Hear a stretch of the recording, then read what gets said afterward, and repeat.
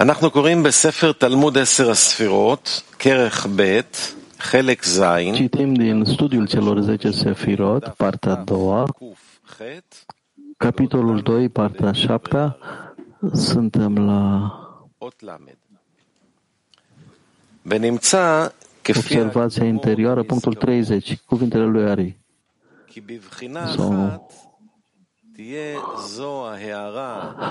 Este așa cum am menționat în introducere, pe de o parte, această iluminare care acum vine din aceste hasadim și vurot, care acum vin din nou, va fi mai mare, mai multă decât prima iluminare pe care Zon a avut-o deja. Asta pentru că el a emanat-o pe prima doar din starea spate în spate, iar noua iluminare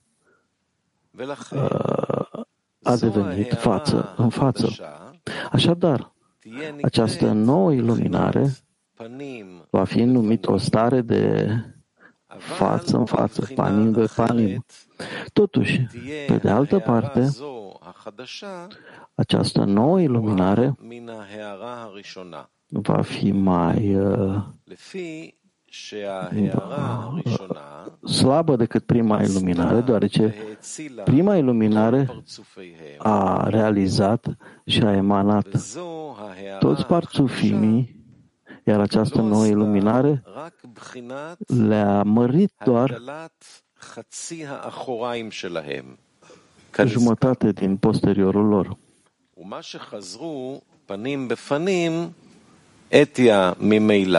Ei s-au întors. Întoarcerea la a fi față în față vine oricum. De aceea, această nouă iluminare va fi numită o stare de ahor beahor, spatele în spate, deoarece beneficiul ei a fost doar ca să crească jumătate din posterior.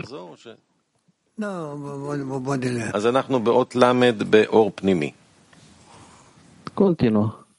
Ok, acum trecem la lumina interioară. 30, lumina interioară.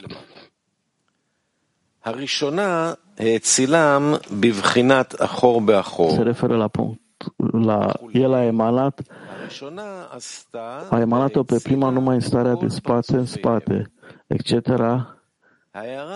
Și a creat și a emanat-o sparțufim, etc. Prima iluminare sunt Hagat și Nehi ascunse, iar a doua iluminare sunt Nehi dezvăluite. El spune că putem numi prima iluminare atât prin numele Panim anterior, cât și numele posterior, Ahoraim.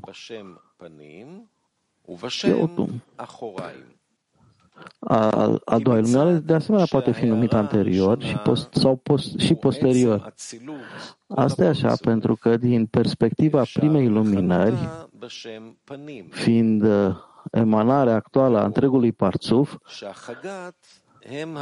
poate fi numit anterior, cu atât mai mult cu cât, deoarece Hagat sunt vasele anterioare care devin Habad în Gadlut. Poate fi numit și posterior, pentru că situația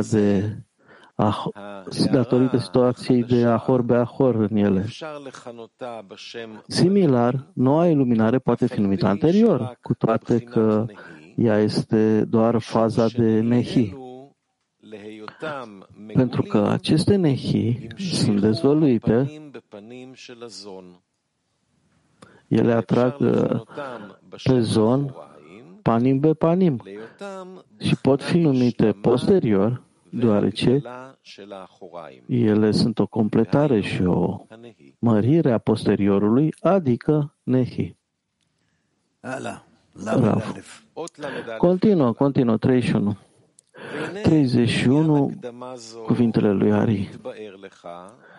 În ceea ce privește această introducere, ți se va clarifica și vei înțelege și vei învăța ce se va explica în ceea ce privește posteriorul vaselor Abaveim. Să știi că problema este că aceste faze de Hasadim și Gvurot care cresc posteriorul zon și se întorc la a fi panim pe panim, față în față, este o problemă a posteriorului fazei Abaveima care a căzut. Așadar, să nu fii surprins dacă la un moment dat numim această fază anterior, Ahor, iar altădată o numim posterior, panim. Aceste Hasadim și Gvurot, cu fazele pe care le-au avut, au crescut posteriorul și au căzut cu toate. Acestea sunt fazele Hasadim și Gvurot, care iau Abaveima din Ari Campin ca să se reîntoarcă la a fi panim pe panim, față în față. Asta e așa pentru că și în Abaveima poziția lor a fost Ahor be Ahor, spate în spate, așa cum se va explica. Și acum lumina interioară.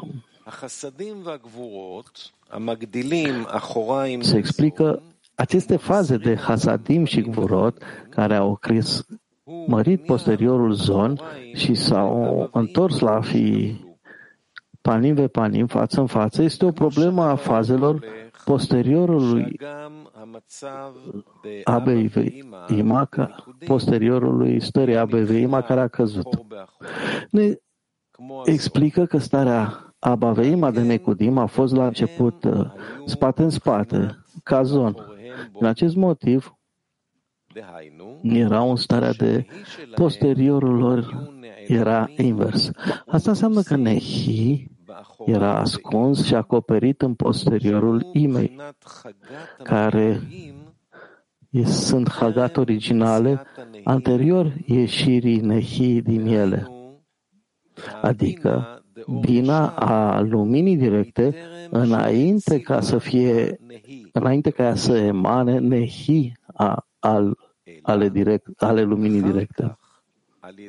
Totuși, după aceea, Hei de jos a coborât de la Enaim al Keter și Chokma Bina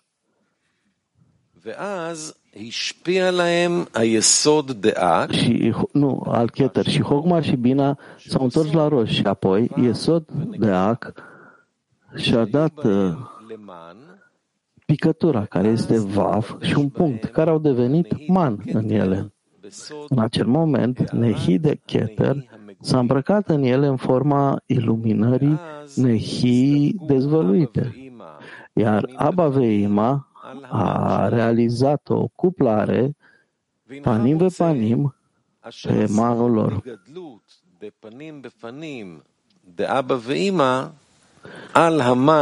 Vedem că cuplarea Gadlut față în fața Abaveimei, a Aba și Ima, pe man de Yesod al Ak, s-a realizat tot prin obținerea dezvăluirii Nehi pe care le-au obținut din Keter, pentru că de acolo se extinde zivuk, cuplarea față în față. După aceea, guf al acestei cuplări este dat către Zat și acestea se sparg. În consecință, Gadlut de Abaveima coboară la Hagat și Vac. Acest Gadlut nu este nici mai mult, nici mai puțin decât Nehi dezvăluite. Noile Nehi dezvăluite, care au avut iluminarea Hogma și Gar, care acum au căzut în Vac. Înseamnă că iluminarea Gar s-a îndepărtat de la ele și ele au devenit un posterior incomplet. Raf. Ok.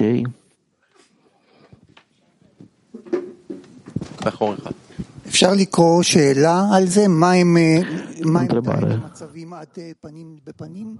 Ce sunt aceste 4 faze? אפשר לקרוא את זה? N-am înțeles. עמוד תקפ"א, שאלה צדיק ו'. Întrebarea este, מצבים עד פנים בפנים. Nu, אפשר לקרוא, întrebarea 9.6. Care sunt cele 4 faze ale stării panim ve panim? Da, trebuie să citești. Întotdeauna trebuie să se trece prin aceste 4 faze. Să răspund la întrebarea 9.6 de la sfârșit. E greu de găsit în calculator, poate în carte. יש פה בעמוד תקפ"א, אני מקווה שבינתיים מי עם הכתוביות ימצא את זה, תקפ"א, שאלה צדי ו'. מה המה הדלת מצבים? Întrebarea 9.6. Care sunt cele 4 faze până la panim ve panim? מה המה הדלת מצבים עד פנים בפנים? Ce sunt cele 4 faze sau care sunt cele 4 faze? Răspunsul la întrebarea 9.6 este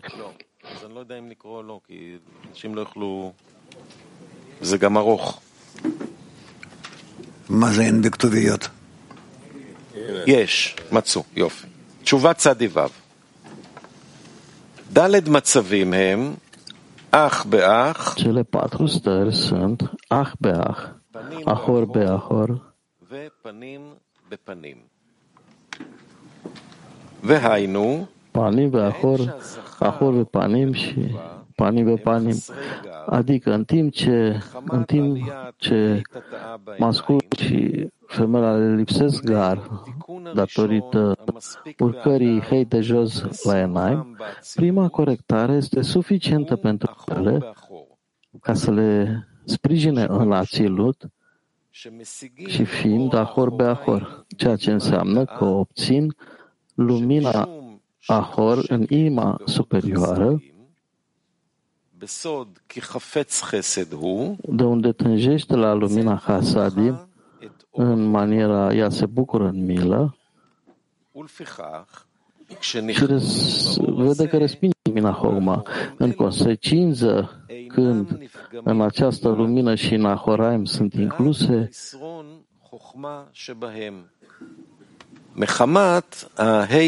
nu sunt de vină datorită lipsei Hogma din ele, datorită hei de jos care este în Enaim, pentru că chiar dacă ar primi Hogma, ar respinge primirea ei datorită dorinței pentru Hasadim, care este imprimată în Horaimul imei superioare. Așadar, Ahoraimul imei le servește ca iluminarea gar. Și aici este prima corectare numită ahor be ahor, posterior.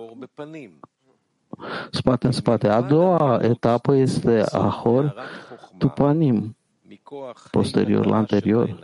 Pentru că în afară de restricția iluminării Hogma, datorită puterii hei de jos din Enaim, există o diminuare și restricția iluminării Hogma, de asemenea și în vasele panim feței ale femelei, datorită ascunderii luminii Hasadim, pe care a avut-o în anterior. Nu merită să primească iluminarea Hogma, pentru că iluminarea Hogma nu este primită în parțuf fără Hasadim. Așadar, după corectarea diminuării datorită hei de jos din Enaim, prin cuplarea posterior la posterior, așa cum am menționat, această cuplare e făcută ahor bepanim, când femeia dăruie lumina Hasadim din abundență și corectează vasele Ahoraim și le califică să merite să primească luminarea Hochma.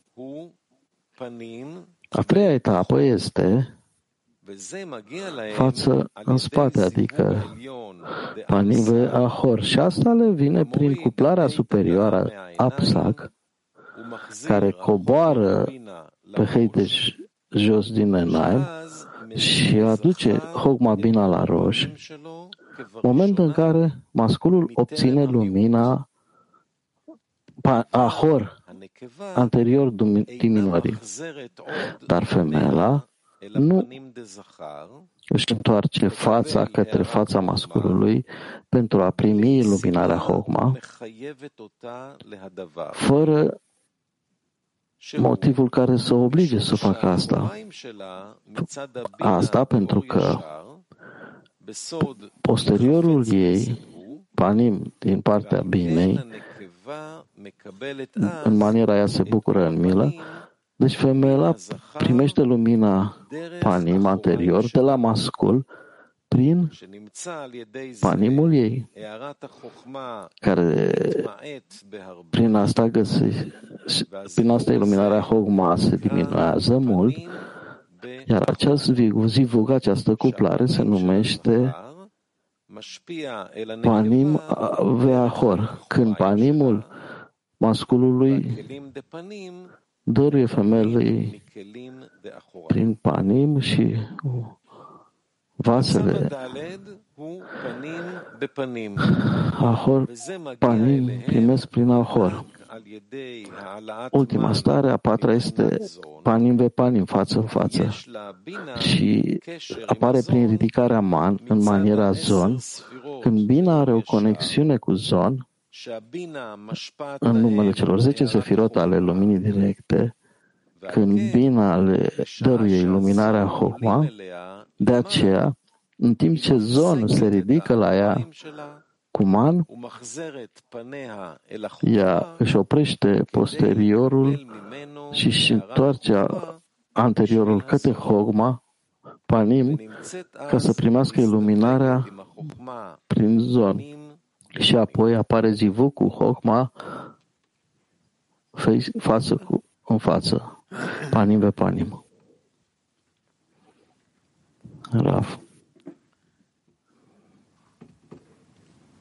Nu.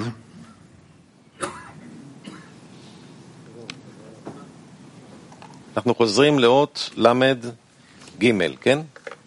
כן. Ne întoarcem la punctul 32. אתה יכול לקרוא. קצר. ונודע כי הטיפה המגדלת ומציירת את הוולד, Se știe că, din Aris, cuvintele lui Ari 32, se știe că picătura care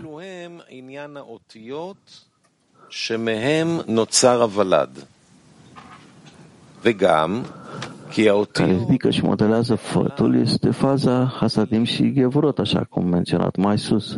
Acesta este sensul literelor care alcătuiesc fătul. De asemenea, literele sunt întotdeauna vase. Acestea devin vase pentru Abba Veima în partea posterioară. Sunt de asemenea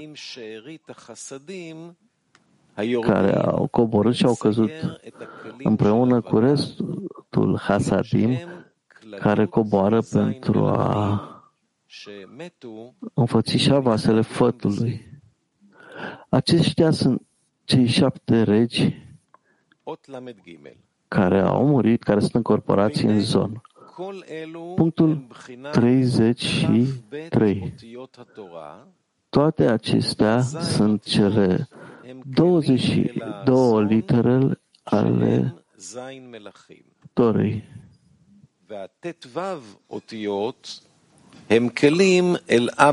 Cele 7 litere sunt vase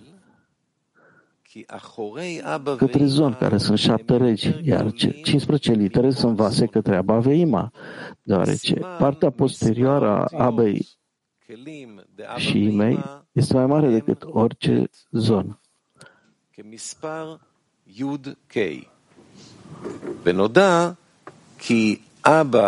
Semnul numărului de litere, vase ale Abba Veima, este 15, ca și numărul Yud. De asemenea, se știe că Abba Veima sunt primele două litere Yud Hei ale Havaya. Literele lui Zon sunt Sat, Na, Zat, Gat, Shin, Ain, Tet, Nun, Zain și Gimel, Tat, Tzadik, iar celelalte 15 litere ale alfabetului sunt în Abba Veima.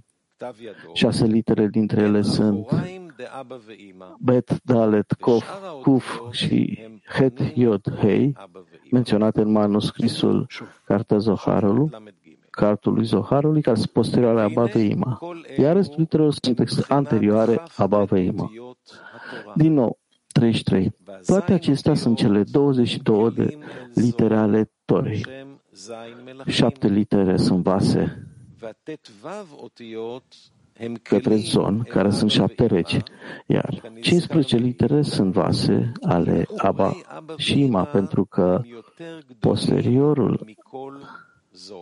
partea posterioară a Abba Veima este mai mare decât orice Zon. Semnul numărului de litere vase ale Abba Veima este 15, ca și numărul Yud Hei.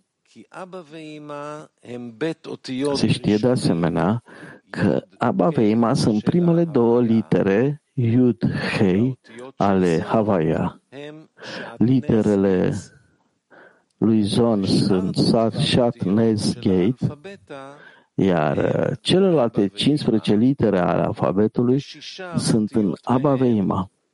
6 litere dintre ele sunt Badak Haya, menționate în cartea Zohar, în manuscris, care sunt posterioare ale Abba Veima, iar restul literelor sunt anterioare Abba Veima.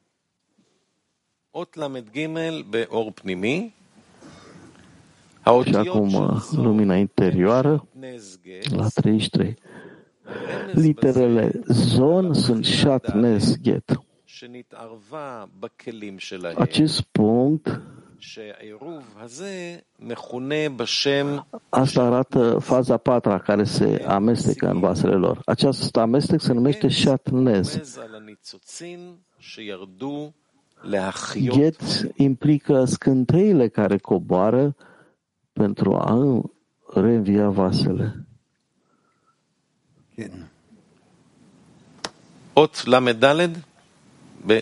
Continuăm cu 34, cuvintele lui Ari.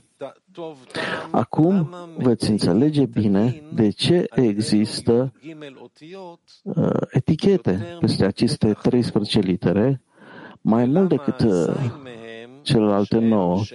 De ce pe 7 dintre ele, care sunt Shat, Nez, Get, există 3 etichete pe fiecare literă, iar pe celelalte 6, care sunt Bedek Haya, nu există etichete, ci doar etichetă pe fiecare dintre literele lor. Problema este că Shat, Nez, Get sunt cei 7 regi ai Zon, din a căror cenușă sau zgură s-au făcut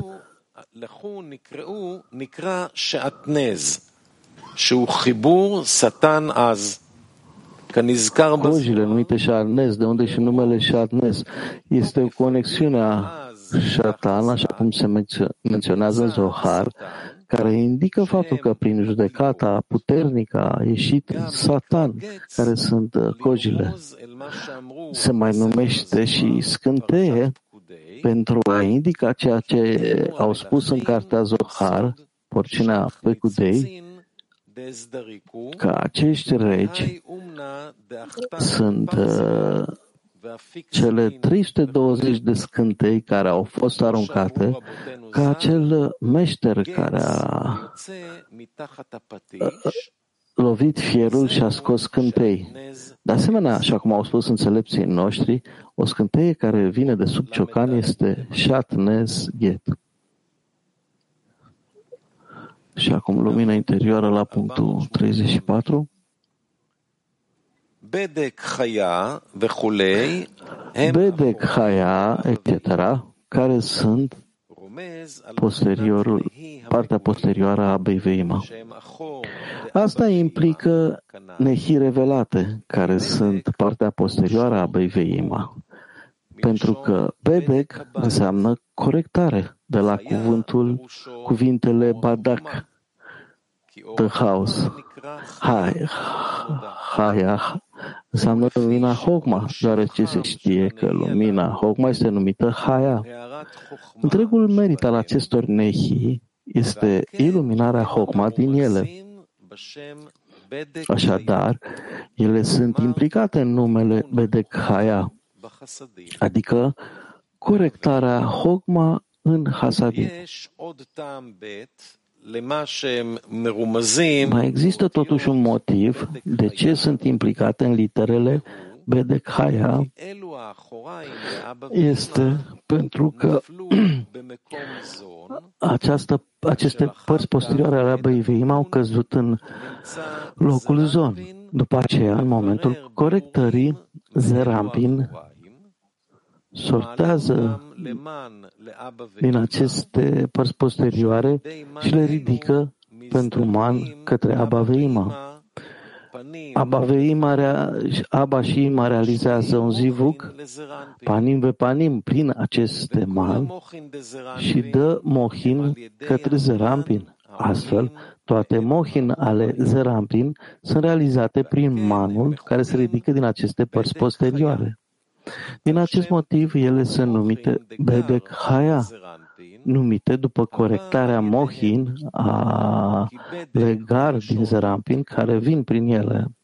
Și cum am spus mai sus, Bedek înseamnă corectare și Haya este lumina Hogma și mohin. Raf, bine. Nu. Lametei. Hai să citim 35. 35. Cuvintele lui Ari.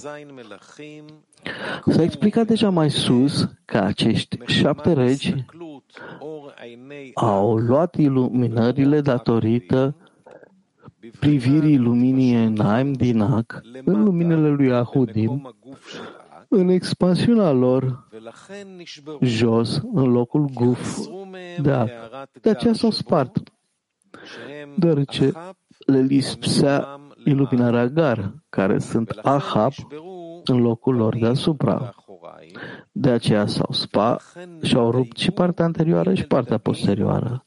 De asemenea, din acest motiv, s-au pus 3 etichete pe fiecare dintre literele lor, indicând lipsa și absența celor 3 tipuri de lumini menționate mai sus, care sunt literele. Lumina a rămas deasupra corpurilor, gufim, care sunt literele, și nu în interiorul lor, așa cum va fi explicat mai jos în explicarea tagim, etichetelor tags. Și acum lumina interioară. Acești 7 regi s-au luat iluminarea, etc., în expansiunea lor în locul Guf. Există 4 divizări în Enaim, 3 roșim și un Guf. Acest lucru se datorează faptului că cele 10 sefirot din roși sunt împărțite în 3 părți. Primul roș este Galgalta și Enaim, al doilea roș este Ozen, iar al treilea roș este Hotem și Pe. După aceea Guf, care este Zon. Primul roș este Yeshut, de la taburul din Ac în sus. Nu se alătură deloc cu parțuf din Necudim. Al doilea roș este Keter din Necudim, Iar al treilea roj este Abba veima din Necudim.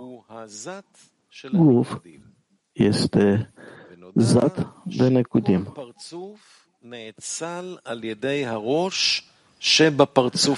Și se știe că fiecare parțuf este emanat de roși în parțuful superior. De asemenea, parțuful din Necudim, care a apărut din Ne'enaim, a fost emanat în cel superior, care este roș al parțufului Sag Deac. Acest zivuc, această cuplare care a fost în roș din Sag, în scopul Necudim, unde au apărut cele 4 divizări, se numește Searot Digna din Sag. Primele 3 corecții ale Digna, care depind de roșul Sagului în sine, sunt primele roși, care nu se alătură parțufului. Ele sunt numite lumini ale Ahab, în locul în care au apărut, adică rădăcina parțufului Ahab, care sunt Necudim. Și Bolet Hazakan este al doilea roș, iar al treilea roș, numit lumini ale Ahab, nu în locul în care au apărut, primesc de la primul roș. Ca Ahab din Necudim primesc de la Ahab în Shibolet Hazakan. Keter primește din faza Ozer din Shibolet Hazakan, Hogma Bina primește din faza Hotem Pe din Shibolet Hazakan, adică fiecare fază din faza corespunzătoare din roș de Sag. Keter, care este al doilea roș, primește de la Ozen în Shibolet, care este al doilea roș din Digna. Hogma și Bina Hab din Necudim, care sunt al treilea roș, primesc de la Hotempe în Shibolet, care sunt al treilea roș din Digna. Iar Zat din Necudim, care este guf al Necudim, primesc de la Digna de sub Shibolet. Acestea sunt de asemenea fazele guf de Digna. El spune, cei 7 regi și-au luat luminile din cauza privirii luminii Enaim din Ac în luminile Acudim, în expansiunea lor de jos, în locul gufului Ac. Înseamnă că cei 7 regi, care sunt guf al parțufului Necudim, primesc de la guf al Digna, de sub Shibolet, care este la rândul ei faza lor corespunzătoare în roș de Sag. Ei sunt numiți Acudim de Ac, deoarece se sunt deasupra tabur din Ac, iar Necudim încep doar sub tabur. El spune, de aceea s-au spart, deoarece le lipsea iluminarea Gar, care sunt Ahab în locul lor deasupra. Înseamnă că ei nu au o rădăcină în roș, care sunt Gar, de la începutul creației lor, iar întreaga lor iluminare este doar din Gadlut al Abaveima din Necudim, când nu au mai putut tolera lumina Gadlut sau și-au spart și partea anterioară și cea posterioară. Rav. Și 36, da? איפה אתה גמרת? במילת אחור? אחור, כן. מה שכתוב, וזה שכתוב זה כבר שייך לאות ל"ו. Ce-ai terminat? Partea posterioară? אז נקרא ל"ו למעלה? Literele sunt... am ajuns la 36. Să citim punctul 36? Rav, nu, am terminat. Trecem la următoarea parte. Întrebări? În primul rând, aș vrea să mulțumesc întregului CLI care ne dă un exemplu cum să aderăm la acest text. E un nivel foarte înalt. Se pare că în acest capitol totul depinde de man al celor inferiori care îl ridică la Abba Veima, ca lumina să vină să se extindă. Ce va face ca toate rugăciunile noastre să devină man? Rav, simțim că depindem de superior, nu? Și asta e tot. Studentul, dar e ceva în asta, nu? Rav, ce? Studentul crede că e o senzație de dependență, dar toate astea, probabil că tânjirea noastră nu e man, așa cum e scris aici, că produce zivul, cuplare și face să vină lumina. Poate este în ascundere, nu știu. Încerc să văd ce ne face ca să nu avem rugăciunea corectă, așa cum e aici.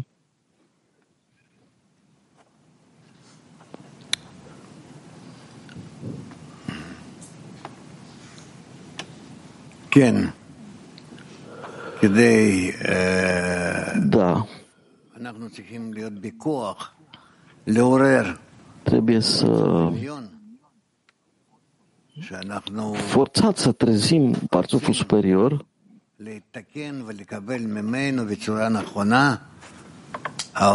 adică să vrem să fim corectați, să primim corect luminile care ne vin și să le folosim doar într-un mod în care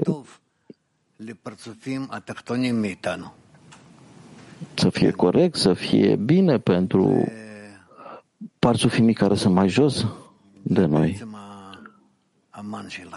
Asta e cu adevărat. Acesta e cu adevărat man. Ce e?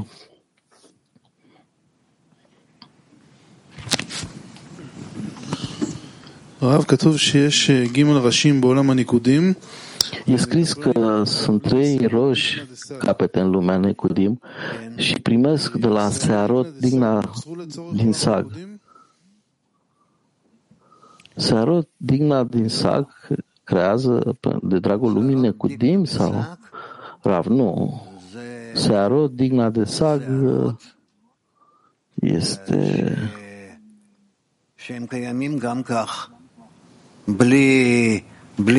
Nu se mai traduce?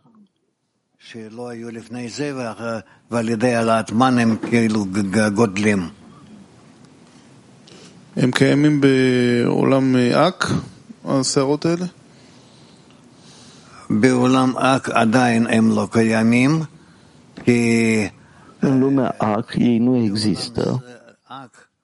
עדיין סג לא... În lumea Ac Sag nu se deschide, adică nu e revelat în toate părțile lui, dar Searot de Sag. Searot de Sag הם נכללים בסערות אק ויוצאים החוצה se incorporează în Searot de Ac și apar doar când e expansiune sub tabor. Studentul iluminează de asemenea în lumea Atzilut. Rav, Searot de Sag luminează lumea Atzilut, da. Ok. Hai să continuăm a treia parte.